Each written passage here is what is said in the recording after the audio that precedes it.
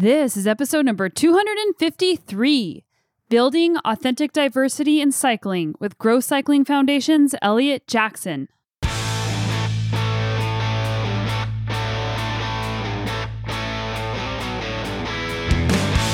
Welcome to the Sonya Looney Show. This is a podcast about how to live a high-performance life, spanning the categories of mindset, plant-based nutrition, and inspiring stories to help you be better every day. For me, like my role, I feel like is like the infrastructure layer where I want there to be a path to like entry. And then I want you to have a great time like once you're here, because again, like we're building a pump track in Los Angeles. And right now, if you were to try to get into mountain bikes, like you have to drive an hour outside the city. So like, even if I'm super educated and the cycling industry is all on board and super inclusive, like that person in Los Angeles will still never be able to ride the bike. And so I think for me, it's like, how do we provide, if my role is the infrastructure layer and allowing other people to like have the voice of education and really teach people what the barriers are, then I can say like, cool, now that we know that, let's provide the path. I am so grateful that you are here and that you're listening to this podcast. I know there's a lot of options out there. I have lots of podcasts that I subscribe to, and I wanted to say thanks. Knowing that this podcast is getting out there and helping people change their lives for the better is one of the reasons I get out of bed this morning. So if you share the show with your friends, I would greatly appreciate it so that it can bring value to them too. So let's talk about today's podcast guest, Eliot Jackson.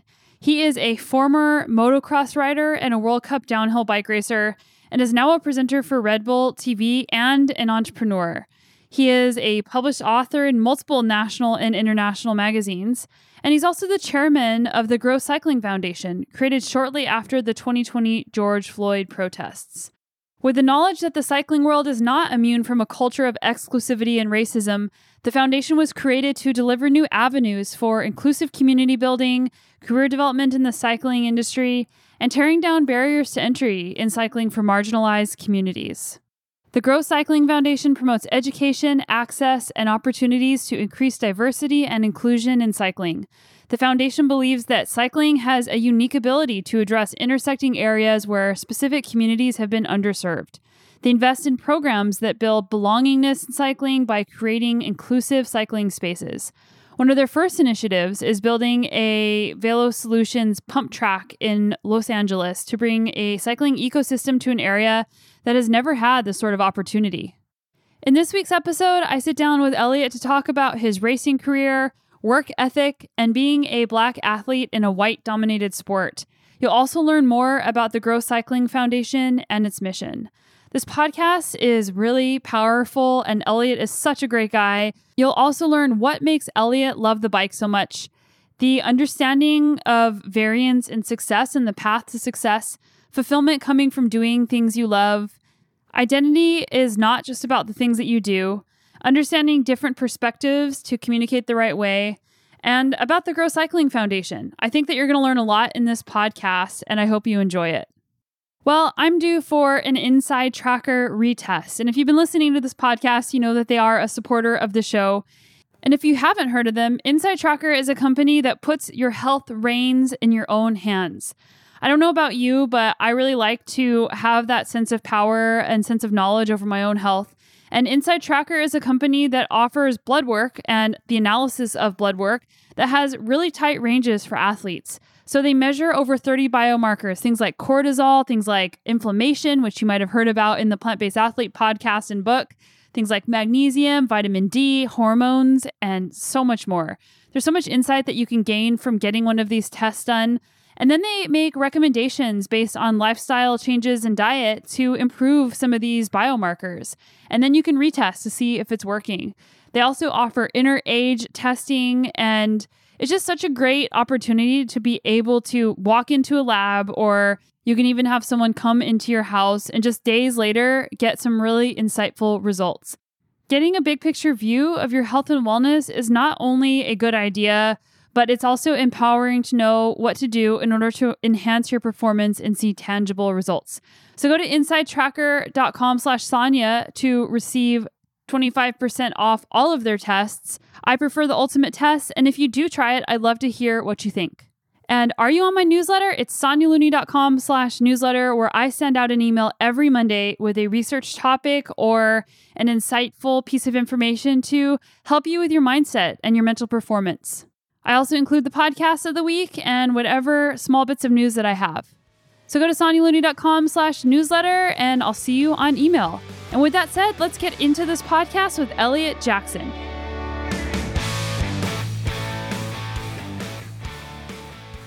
Eliot, I'm so excited that you're here on the show. I'm so excited to be here. I was laughing that you said you did a bunch of research on me before we started recording. Yeah, well, you've been on lots of podcasts already, which makes my job a lot easier.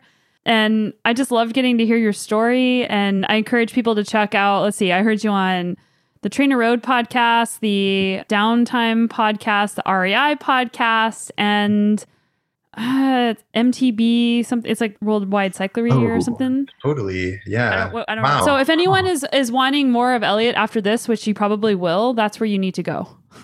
Wait, which one was your favorite? Oh my gosh. They're all pretty different. Probably the world. Oh, really? Yeah.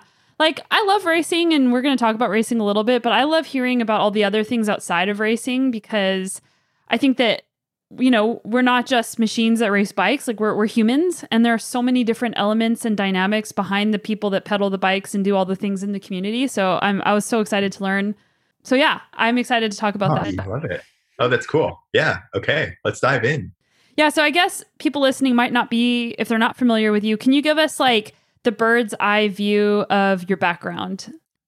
Yes. Okay. So I grew up in Oklahoma. I moved to California when I was like 11 or 12, and I was racing motocross. And during that time, it's funny to think back because that was probably like the most serious time in my life. Like, we were pro amateur kid athletes. We were riding like, 6 days a week. I like went to sixth grade. No. Homeschooled sixth grade, went to seventh grade, and then just kind of like opted out of school after that. Like middle school dropout. And which I ended up like finishing later on, but that's kind of cool. And so yeah, that was kind of my like early childhood. And then after I moved to California, we like stopped racing motocross when I was maybe 15. Did some random stuff, went to school, did like half of my degree, and then started racing mountain bikes a lot when I was 18. That was like when I first went and rode in Whistler, actually, when I was 18. And that was my first kind of experience on the downhill bike. And I just loved it. I just thought it was like the coolest thing ever. I didn't even know it exists. My brother and I used to like make fun of mountain bikers because we always just saw them jumping off of cliffs and crashing, and like we didn't understand how they just wouldn't like die. But it was this whole new world where like I had loved racing motocross and like that competition and improvement and stuff like that. And then like it was this, and I had ridden bikes before, but like here was this other avenue that I could pursue after I stopped racing motocross. So I did that, raced at World Cups for, I don't know, till 2017. And then I just like stopped because I just wasn't like having fun riding my bike. And there was like a bunch of stuff kind of like around that, but at the core of it, like that was what it was. You can like fix everything else except for that.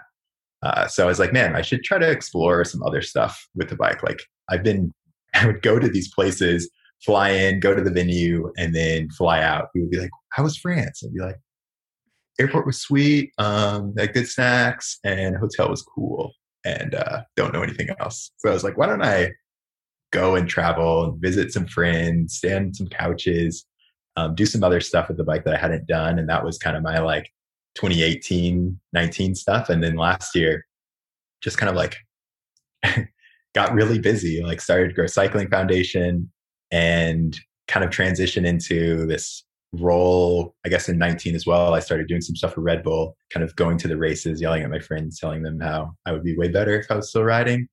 But yeah, so I think this like last 2 years has been this transition into like riding the bike, talking about the bike, trying to bring the bike to more people, like a holistic view of like bicycles. Awesome. There's so much there that you said, but the first thing I want to ask you is, what makes riding the bike fun for you?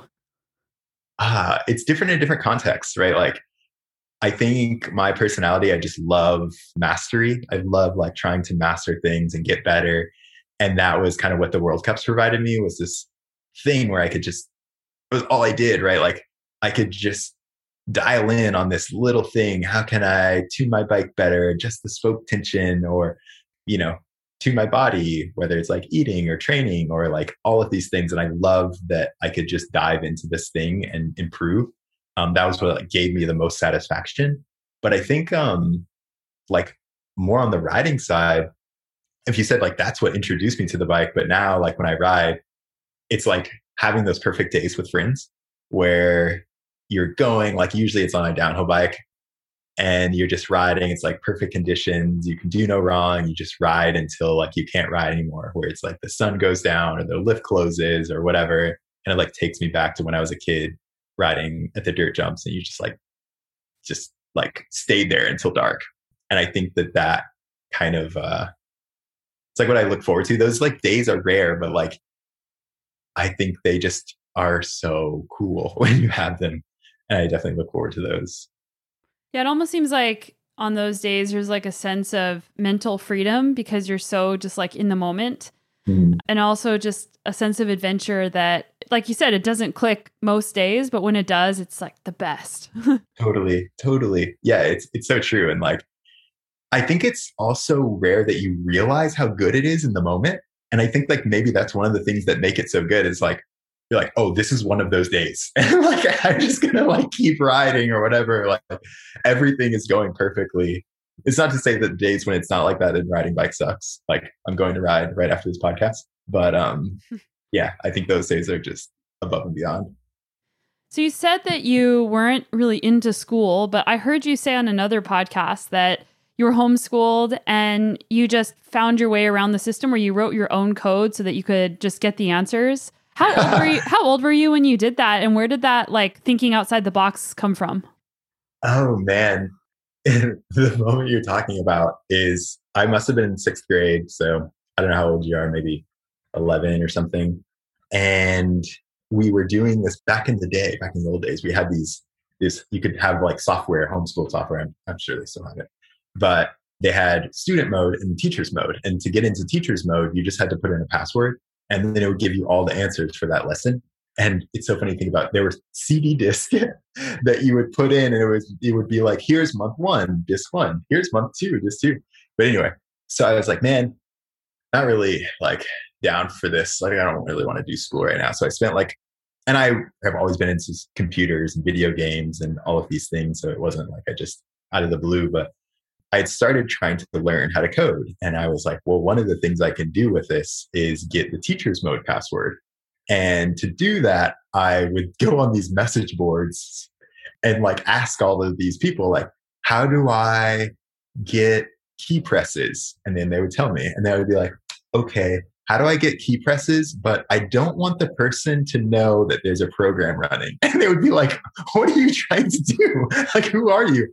But I ended up getting the teacher's mode password from my mom. Like she typed it in to check and see if I had done. And then I was like, sweet, like went to my program after she left the computer, got it. Next day I put it in, get all my answers or whatever. And I do it in like 10 minutes.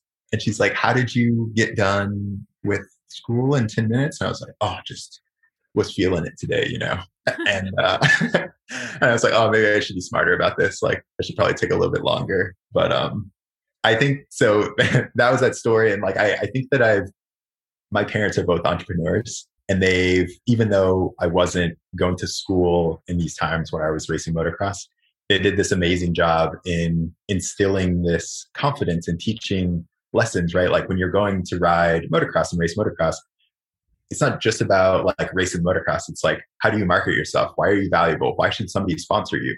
What's the business model of these companies? Like, why would they want to do this in the first place? Like, what is our budget when we travel all of these places? And so I was really lucky to have parents that did that.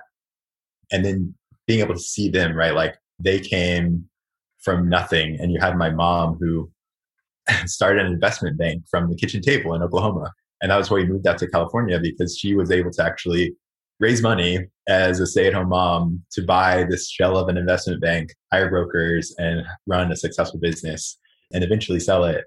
But like to see them do these things to be solution finders rather than like problem finders, to say, okay, we need to get sponsored, or, I need to finish school, or, I do these things like, and one of the examples I always give is when I got my Giant contract in my resume, I didn't even put my race results, even though I was trying to get on like a factory race team, because I was like, that's not why you're hiring me. Like, you're hiring me because like you guys need somebody that can communicate, that can like bridge the gap between fans and like these untouchable athletes.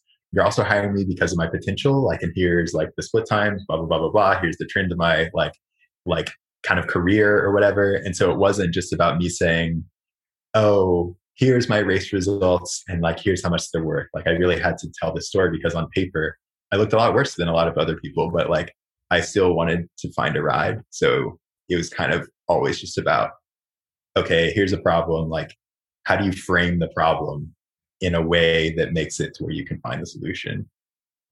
Yeah, it sounds like your parents have been a really amazing influence in your life, and they're really big picture thinkers, and that really rubbed off on you. Oh yeah. Yeah. I think, I have the best of both worlds, because my dad is just this insanely hard worker, just like my whole life.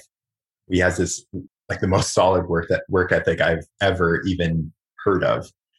And then you have my mom, who is like this big, huge thinker, like bigger than you could ever even imagine. Like, I think I'm thinking big, and then I'll tell her an idea or whatever. And she's like, huh, what if we could like scale that to the entire world? Or what if we could do this or that? And so I think I have a bit of both of that, where I think all of my family kind of approaches things like this, where it's like, I believe like to be successful, like one of the ways you do that is just by like working harder than everyone else. And I think it was kind of like that when I first started riding mountain bikes, where it's like, I was fortunate enough to have saved up money to go to a World Cup, but it wasn't like, oh, I need to find a sponsor. It's like, oh, if I win the race, then like somebody will call me, which is like what happened. That doesn't always happen unless you win a World Cup, which I didn't do. But yeah, I think that like that, just that idea of like thinking big and then working hard to achieve those goals and like being consistent with that is something that has like been for sure instilled in me, and like has always kind of guided the way I think. Yeah, and you can take that so many places, off the bike, or, Totally. you did that in motocross, you've done it in all of your endeavors now. Yeah. Yeah. You've mentioned confidence a few times, and especially for teenagers and for many adults, confidence is a difficult thing to come by. And whenever you're putting yourself out there, like in motocross, for example, I'm sure that you had lots of times where things didn't go well, and times when you thought you should quit. And I'm sure that happened again whenever you're riding bikes. So like, where does that intersection of confidence and then facing reality of sometimes you do come up short? Like, how do you stay confident in those situations? Right. I think for me, that confidence, there's like two aspects of it. It's like, one is that I've failed so many times that like failure is not so bad anymore. Like, obviously you're disappointed when something doesn't go right, but you know that to achieve anything, like you have to fail. And like, that's the only way to learn.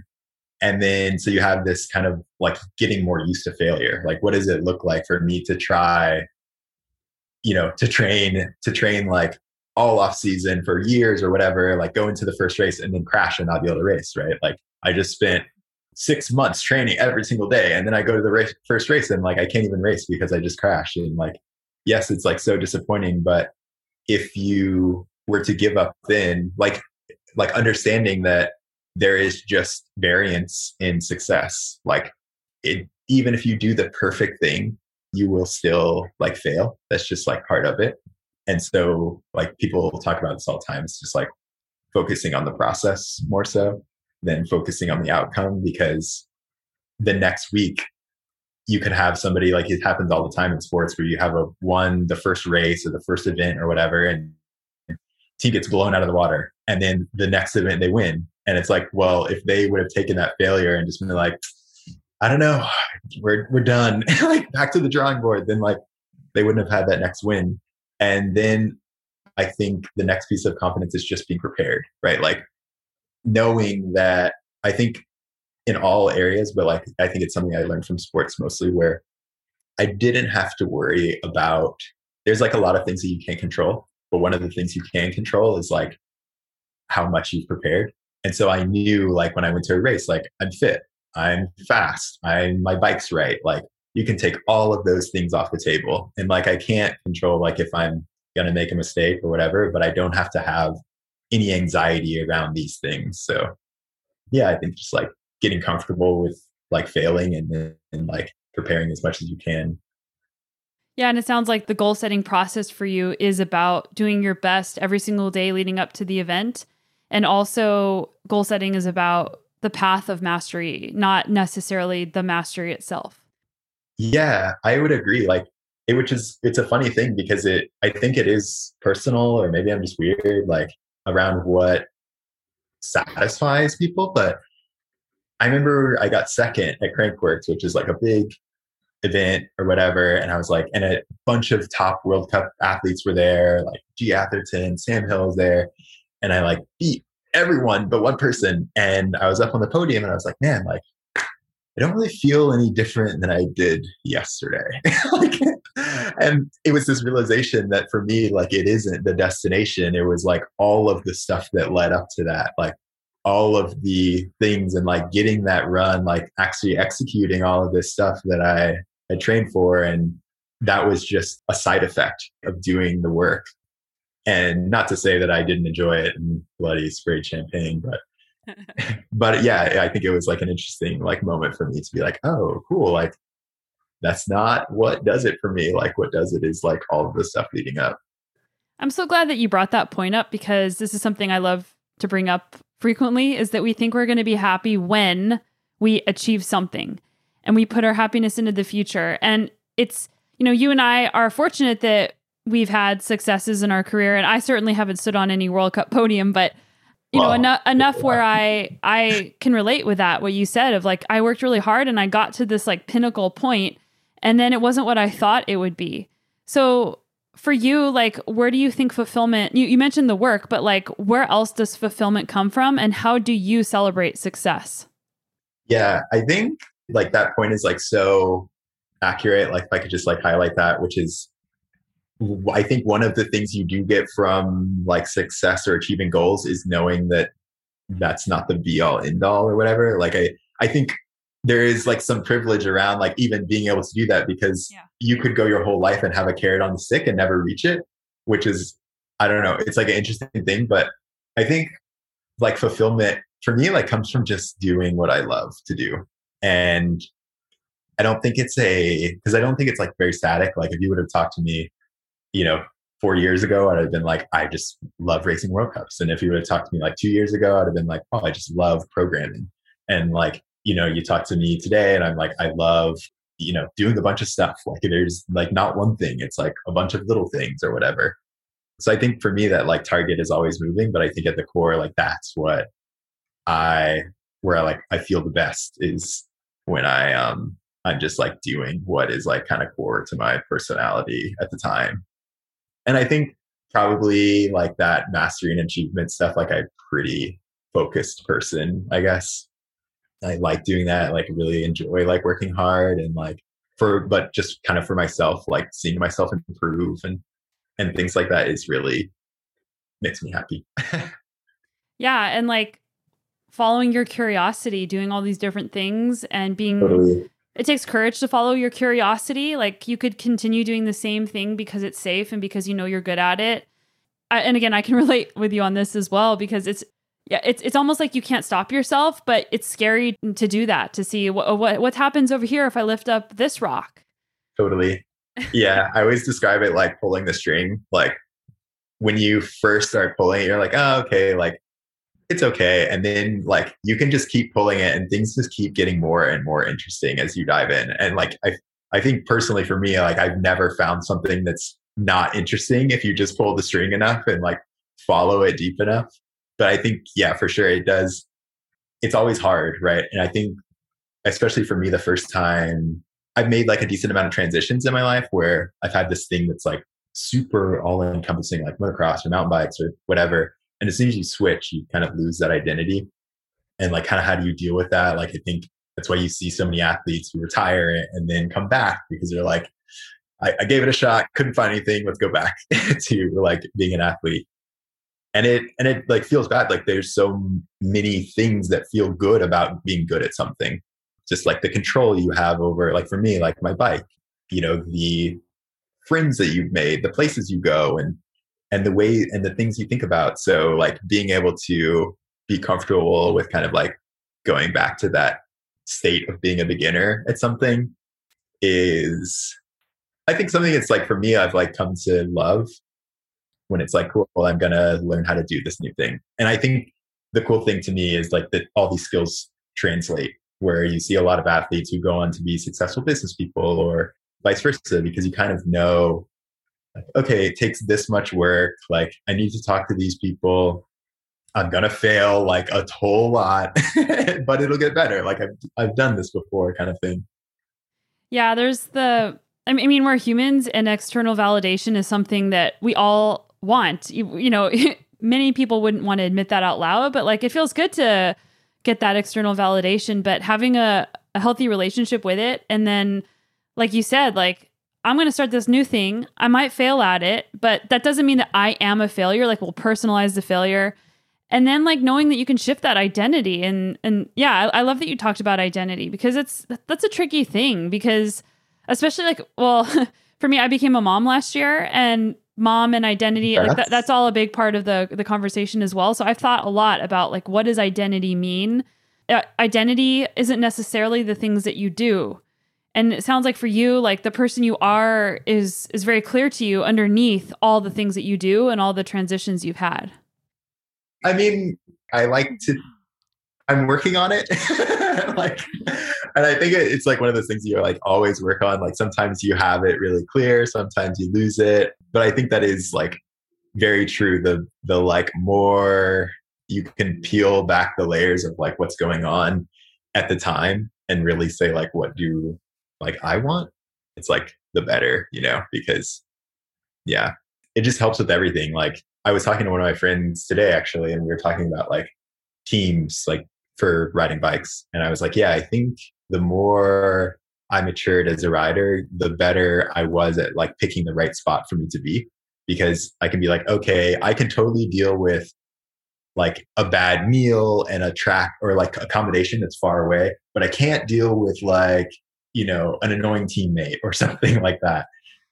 And so like some people would be like totally opposite. Like, yeah, I can totally deal with like bad sleeping conditions, but like I can't deal with like early wake ups or something. And so you like learn these things about yourself, and then it helps you kind of like navigate different situations, because you can like be more objective and pick like, yep, this is going to work. This is not going to work. Like pick that off the table, even though it could subjectively from other people's point of view, people could be like, oh, that's the end all be all like thing. That's like the best team in the world or like the coolest opportunity. But for you, it's like, oh, that doesn't fit my personality. So you have to separate like the societal kind of wants with your own personality kind of thing.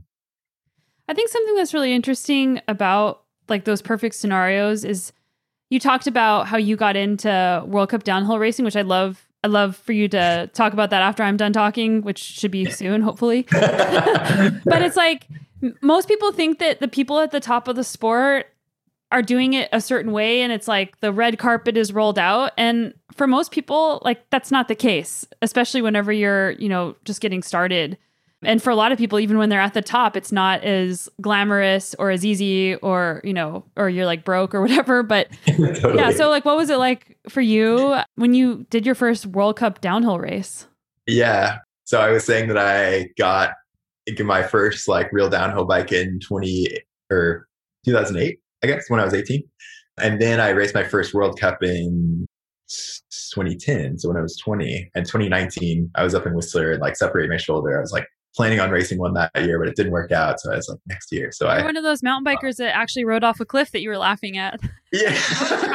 Well, the funny thing about that break or like that separation was it was in Whistler. And if anyone has been there, you go up the chairlift and you go over these signs that say like re-ride, free ride, whatever. And there's a trail that's like totally flat, and you go through these two trees. And I was like, oh, I'm cool looking, whatever.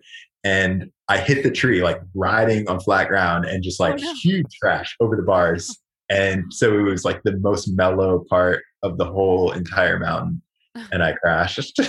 So that was that year.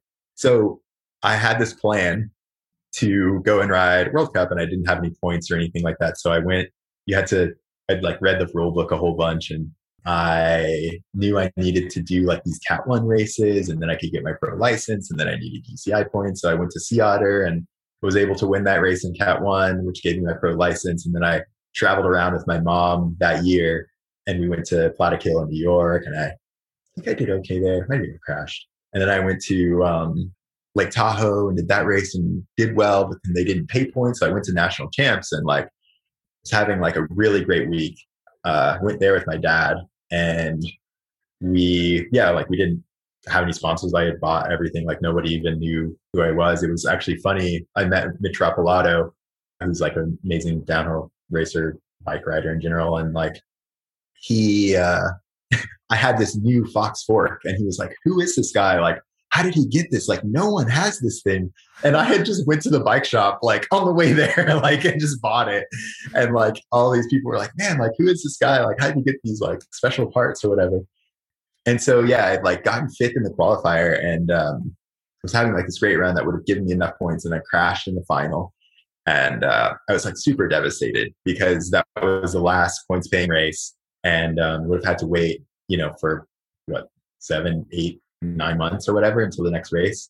And I was like, you know what? Let me read the rule book again. And I was like, oh, I can actually get on the national team. Like they select a couple of people to like race these World Cups. So I went to the commissaire at national champs. I was like, hey, I want to race. What can I do? And he's like, well, a lot of people want to go to the US World Cup this year. It's the first one in a long time, and our team's pretty full. And I was like, well, like Italy is next week. Like, what about that one? And he's like, I mean, yeah, I guess like you could go to Italy. Like not many Americans wanted to go to the World Cups. So I flew home, got my mom and my brother, and we flew to Italy as my first time out of the country.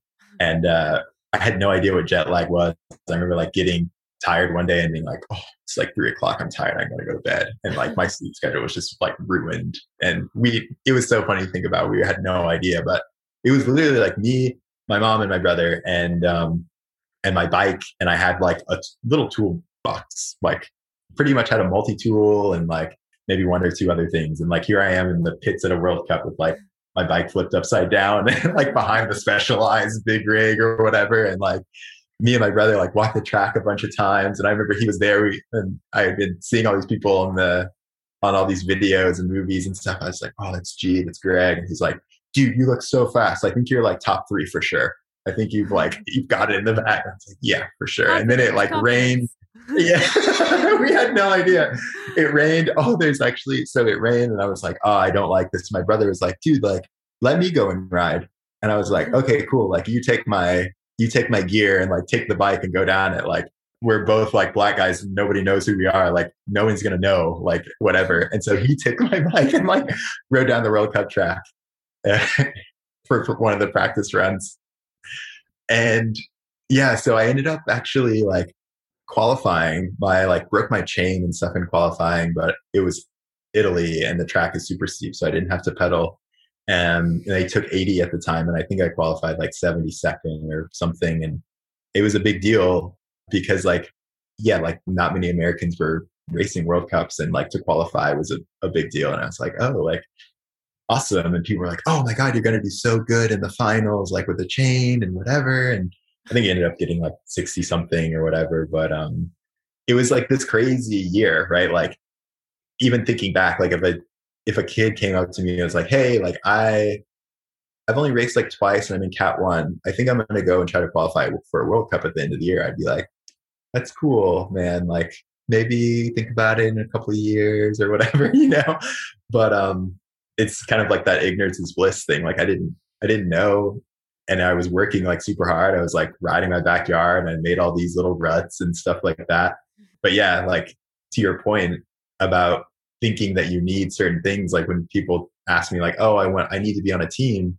I'm like, why? And they're like, oh, so I can go to the World Cups. And I'm like, man, like just save up some money. Like you can go there for like $1,500, like get a hostel or whatever, find a cheap flight, and just go to one that you think you're going to do well at. And you don't need all of these things. Like, it's like you were saying with the kind of the carrot on the stick, where you realize after you get all of this stuff that, you know, you don't necessarily need it. Like, when I was talking to my friend, we were talking about that. It's like, oh, like we were kind of like talking about our perfect setup. It's like, he's like, dude, if I had a mechanic and a van and like some spare parts, like I would be set. Like, I don't need a masseuse and like whatever, like all of this stuff is just like annoying or whatever, you know. But like, from when you say that, you're like, what do you mean you don't want a masseuse? That's perfect. Like, you don't want a massage after every race. And like, once you're there, you're like, dude, like, yeah, I want a massage. Yeah. But yeah, it was a trip. It's like super cool to think back about. And it just like that, I don't know, that whole journey. And after that, like meeting Brendan Faircloth and Sven Martin and stuff like that, and went to Crankworks and got like a couple of photos that were really kind of catapulted me kind of onto the scene, and ended up going to that next race and like 50th or something, because I didn't need points at the time since I had actually gotten them. And it was just cool, like, to go and experience that. It was crazy. Yeah, I always love hearing where people came from, because often we don't celebrate how far we've come. We just look at how far we need to go.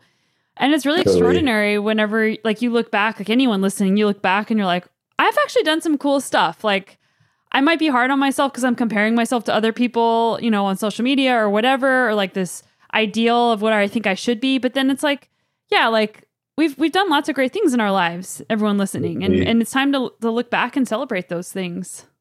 Yeah, definitely. Couldn't agree more.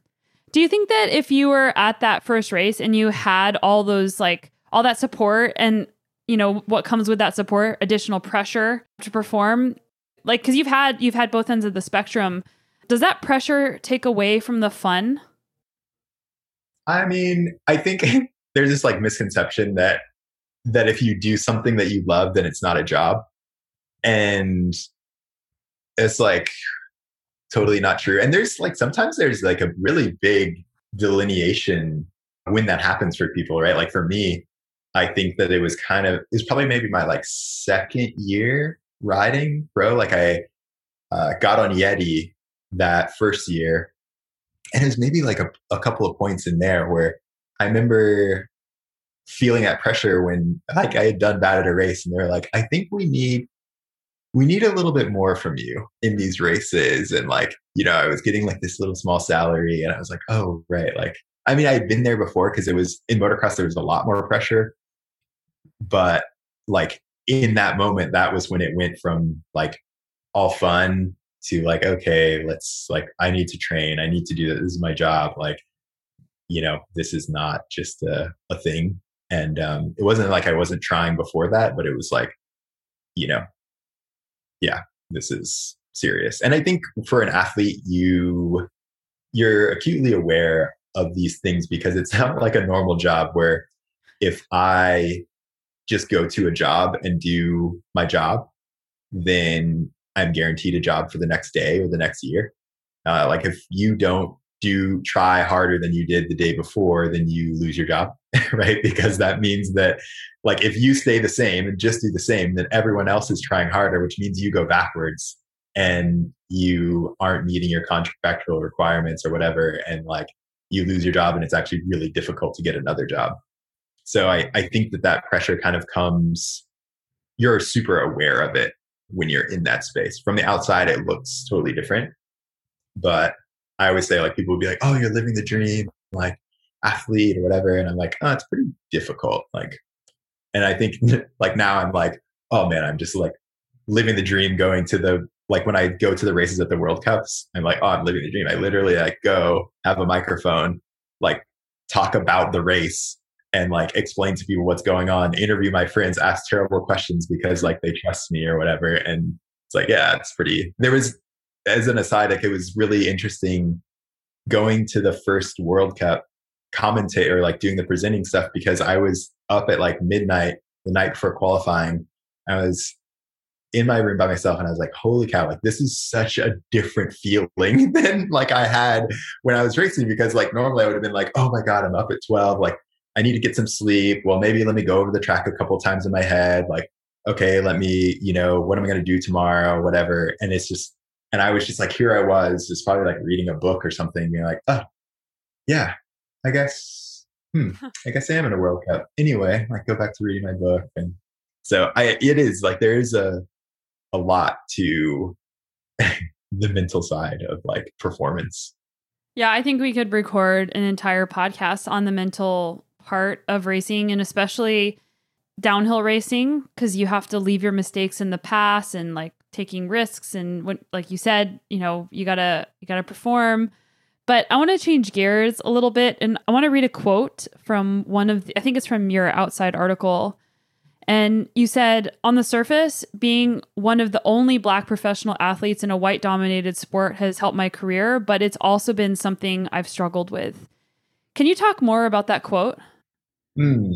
I think what I was talking about is like, you have this kind of advantage in that like you're recognizable and like people knew me, right? Like even if they knew me from like just being that Black guy at the race. So I had this like thing where it's like, yeah, I was the only Black guy. Like I was also doing great. And I think 99% of the relationships that I made were like based on my performance and like what I brought to the table. But I think that it is like something to be said about like being recognizable in a space like that. And I think like the thing that I struggled with was like, what does it mean to also recognize that you are the only Black person there, right? Like what privileges have you had? Like what challenges have other people had that like doesn't allow them to be in the spot that you're in? Like even thinking about my life, like how many serendipitous moments where like getting into it and going to Whistler, like I was just at the dirt jumps and I had a friend that was like, that I had met down there. He's like, hey, you should come up to Whistler, right? And like that's what set it off, where a lot of people is in many different backgrounds, like wouldn't necessarily have been exposed to that. Like if you're living in a city, no matter what color you are, like you're not going to be down at some dirt jumps and have somebody ask you to go up to Whistler.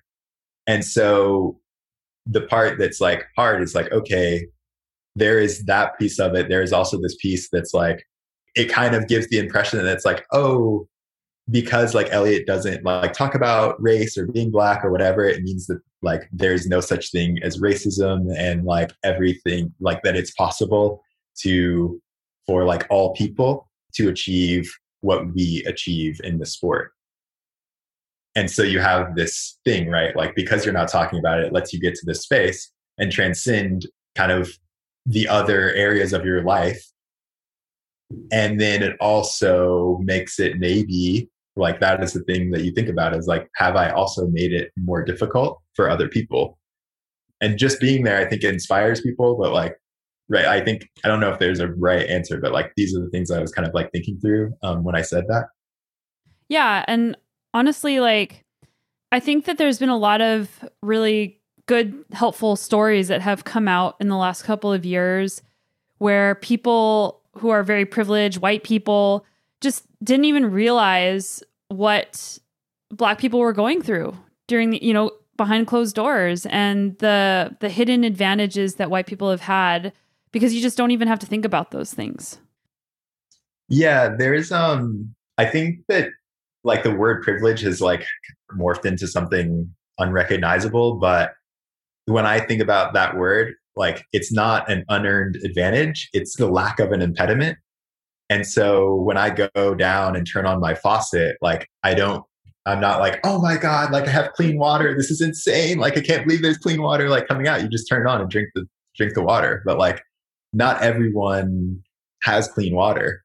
And so like I don't even think about having clean water, but somebody else thinks about not having clean water every single day. And so I think that is kind of when you think about like those advantages or disadvantages. And like, I think it's also like one of the things I was like talking to one of my friends, and I was doing this piece and we were talking about kind of like some of the things that he had noticed over the years. It was like my teammate Bernard.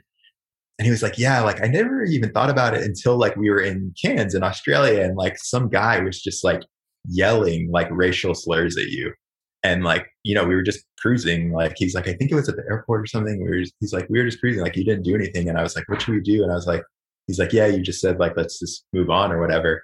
And like, I don't even remember that. Right. Like, we were talking about like how different that is, right? Like that is so, it's not like that happens to me every day, but that's like normalized, like something you have to deal with. And for him, that was like, oh, a pretty like life-changing experience where he was like, man, like here is one of my best friends. And like, I know that he's no different or whatever, but here's like somebody that like hates him just because of the way that he looks, kind of thing. And so I think that because, like I said, because like I'm not going and like shouting from the rooftops or whatever, like the disadvantages, or not even the disadvantages, like because I think it's like those painful moments. And I think even with how I talk and try to communicate about these things now is more so like at a human level, right? Like it's not like, I'm not saying like, oh, like, woe is me, somebody like shouted bad things at me, or whatever. It's like, we should probably as humans not be mean to each other. And we as humans should probably have like equal opportunities to do things. Like, you are just inherently less likely to surf if you live in the mountains. And so you could say like, oh, like people that live in the mountains just don't deserve to surf. But you could also build a wave pool or something like that, right? Like, there are things that you can do to like give people the experiences that like everyone has. So I think it's really difficult. Like, you have to be like, the precision that you have to have with language is really hard to communicate about these things. It's pretty amazing because it's just so easy to like miscommunicate or to communicate the wrong thing and have somebody like hop onto, oh, I don't believe this one thing or whatever, right? Or like, that's not how I would solve this problem, or you're focusing on the wrong thing, or like, I haven't experienced that. And you're like, well, that's not really what I had meant by that. But yeah, like they'll take it out of context. Yeah. And I mean, I think it's, yeah, like you can take it out of context, or like, I think it's just hard when you think about it from the other person's side, where you're like, I don't have an easy life or anything like that. And I've never seen these things happen. I've never seen anyone be racist. I've never experienced that myself. And so like, why would I believe that it exists? And when you like think about it from that side, you're like, well, like, I don't know, like you're asking somebody to go out on a limb and believe that something that they haven't seen like actually exists and affects a lot of people. So you can kind of like, I don't know, like, I think it's just, for me, I think it's important to like try to understand like the different perspectives, and so that you can better like communicate and say like, okay, like it's not right, because at the core of that person saying that, it's that they're saying, well, you're saying that I've like have something that I don't deserve to have. And that's like not what you're saying at all, kind of thing. Yeah. And you posted a video last year around the George Floyd murder, and about how a lot of the cycling brands just weren't saying anything. And it was a really powerful video. There's a lot of media coverage about it. But what made you decide in that moment to post a video? Because you mentioned in the past, you said, I'm an activist. I wasn't an activist about this. I'm an athlete, but now I've decided to take a step and start saying something. Why that moment? I think like that wasn't like a big decision for me. It was more just like me blowing off steam and being frustrated. And I think that like, if you took that again, like if you took that video and watched it now, it would be totally out of context, because it would be, you weren't in that moment that we were in, like at that time. And so I think for me, it was just like, hey, like you guys don't hesitate to like advocate to put new trails in and whatever, or like post stuff on your Instagrams about like a trail system getting, run down or whatever, or taken out. But then like, here's a group of people that are saying like, oh, when I go out and ride on the trails, like I feel unsafe or whatever. And so now you're not advocating for them, but you've built your identity on like advocating to let people ride bikes. So it was it felt a little like hypocritical to me, that you are an advocate for bike riders in one way, but like not advocates in all ways. I think that like in that moment, it was like, hey, like this is probably the easiest this is ever going to be. Like just post a little thing. And I'm like not that person. Like I don't really, it was less the like inaction and more the reaction where it was like, like we're lucky that we don't have racism in bikes, or like, yeah, we are in Europe and like we don't have racism over here. So like that was the thing that made me frustrated, not like, oh, I believe that Trek should post a whatever post or whoever. I don't know if they did or not. But I think it was less about that because I like believe you should be able to do whatever you want. Like if you don't want to post anything or like support whatever, like I think I would rather you explicitly say that you don't support something rather than fakely say that you support something, because that gives me like an idea of like who I want to associate with, right? Like instead of just somebody posting something and then having a terrible culture or whatever. Yeah, I actually think that video is good to watch now, because right now, like, it's important to keep this going and to keep these discussions going, to keep this education going. And I just really appreciated the courage that it took to put that video out. And I watched it again today and I was like, yeah, like this is something that I need to continue watching. Well, I appreciate that. I think it's like, yeah, it is. It's been like super interesting. I go through these like different, I think, outlooks on things, because there's definitely this like transition where like I was saying, I didn't build my career like talking about race or anything like that. And then like posted this video and it like went viral. And like I, again, was like the only Black person that like so many people knew, right? Like CEOs and marketing directors or whatever. And so like I was the person they called. And so it was like, oh, like I can totally make an impact like behind the scenes, which is like what I'm passionate about, is like actionable things. And like I don't really see myself as like an educator. And so I was like, okay, I don't really want to say anything, whatever. And then like I started saying stuff and I was like, okay, this feels okay. Like I feel like I've kind of found my voice. And then every time something would go on a channel that like wasn't opted in, like I did something on, I think it was like on GMBN or something, and there's been a couple of them. And it was just like, I didn't actually look at the comments ever, but I had like 5 or 10 people like message me and be like, oh my God, I'm so sorry, with like all of like how bad the comments were and whatever. And I did something else for something. And it was like, just feels much different when somebody says, oh, I don't like the way that you ride a bike. Like, I don't like your style or whatever. And it's like, okay, whatever. But then it's totally different to be like, oh, you're a terrible person. And I like don't believe you should be able to ride a bike or whatever, like something that's like really core to who you are as a person. And I think it took me a second, a long time to even be comfortable enough to like deal with that stuff. Like, it's just a totally different way to think about it. And I think so now when I think about communication, I think there are different ways to communicate, right? Like that video like will only resonate to people who are open to it. And so then like if you are trying to affect the most people, like is there a way to communicate where you are resonating with that group of people who is opted in, but then also resonating with people who are not opted in? And because I don't believe that it should be combative.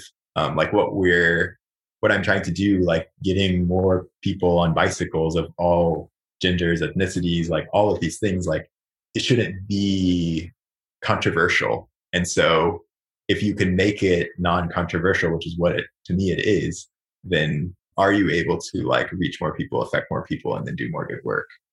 Yeah. And I think there's like a ripple effect of communication as well. Like you mentioned, there's people that are opting in to, certain messages, and then maybe they go into a room and there's people in there, and then that person starts talking about it. And maybe that one of those people wasn't opted into the video, but they want to talk to this person, and then that person changed their perspective. So I think it can be a really powerful ripple effect of communication.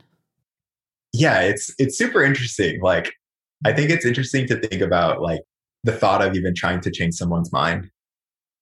And I don't feel like that's what I think that's probably why I like shy away from doing things that are, I don't know, more explicitly like against, more explicitly controversial, because like I feel like my role is not, as I said, like not so much an educator to say like, hey, this is what's going on, this is like what I'm feeling, this is like, let me educate you on like the Black experience, because there are like so many people who are amazing at that and like so much better than I am. But I think of like all of the people who are doing this amazing education and getting Black people or women or, you know, gay people into the sport and opening it up.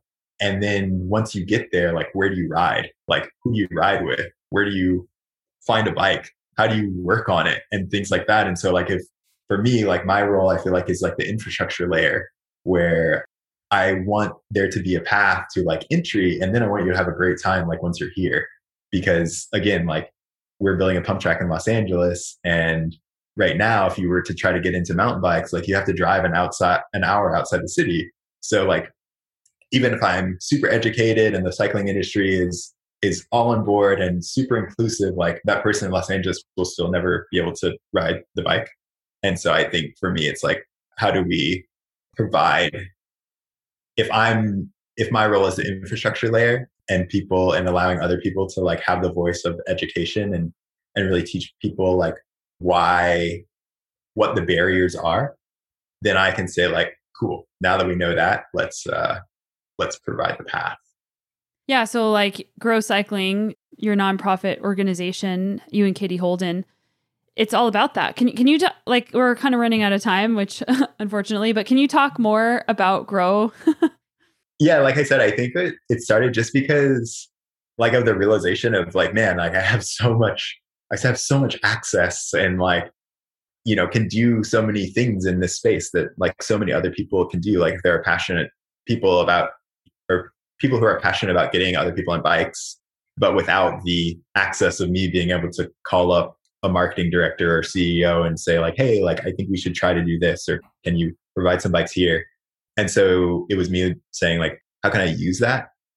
And so the idea really is just to, again, like create these paths. And like what we're doing so far is like putting a pump track in LA. It's like a Vesosolutions one. It'll be huge. We want to hold world championships there, the pump track world championships.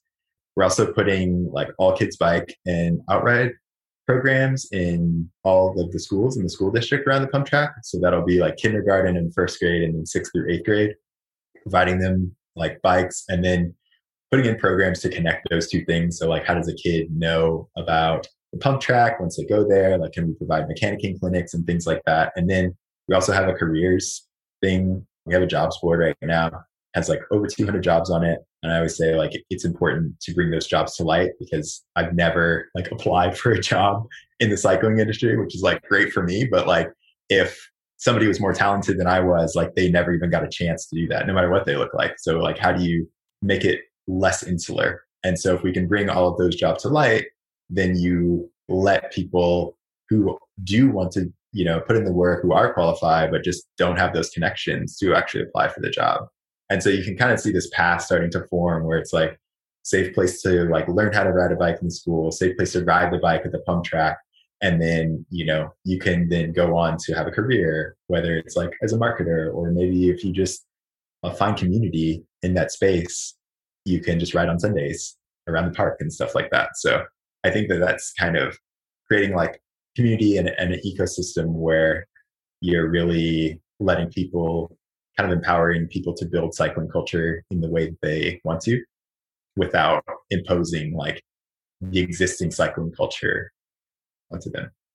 Yeah, I think that there's your big picture thinker, you know, thinking outside the box coming into play, and yeah, having an accessible area where everybody is welcome to come ride. Everybody can go ride. You don't have to drive, like you said, an hour, and building relationships based on a common interest that everyone has access to, which creates, I don't know, I would think that would create diversity amongst groups because everybody has access to that.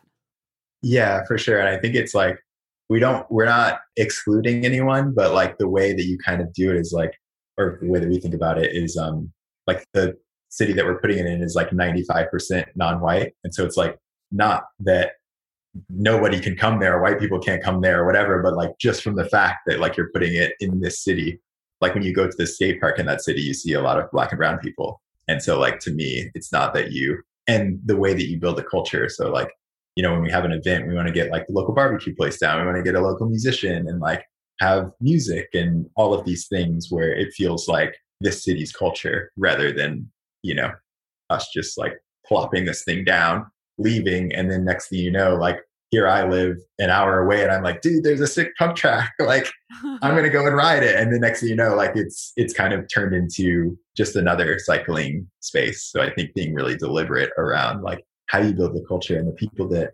you are really focused on engaging is important. How can people support Grow? We are at growcyclingfoundation.org and you can donate. But the thing, like my ask always is like, if you are working somewhere in the cycling industry, like let your employer know about the jobs board. And then also like on the day to day, I think it's just really important to like think back to when we were like all getting into the sport, and that's how you should treat people. Where like we have this cycling culture of like, oh, you have to have the best stuff. You have to, have perfect size socks and like whatever, your tire's too bald or whatever. And so you create these artificial barriers to people where they don't want to get into it because they think that they need a $10,000 bike, but like you really don't. So I think that if we can like start to create a culture that kind of is inviting and accepting of like beginners, that would go a long way. So that's like the biggest ask I have. Yeah, be a good human.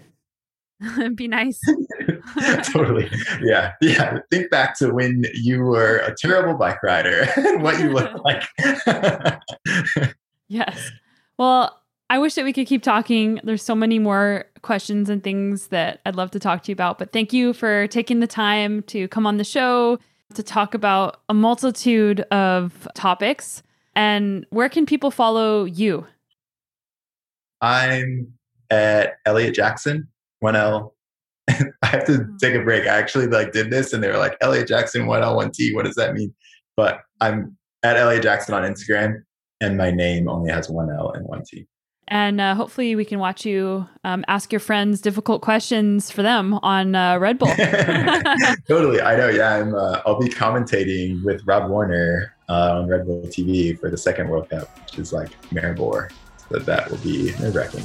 All right. I'll be watching. Make it even more. I love it. Thank you. Thanks.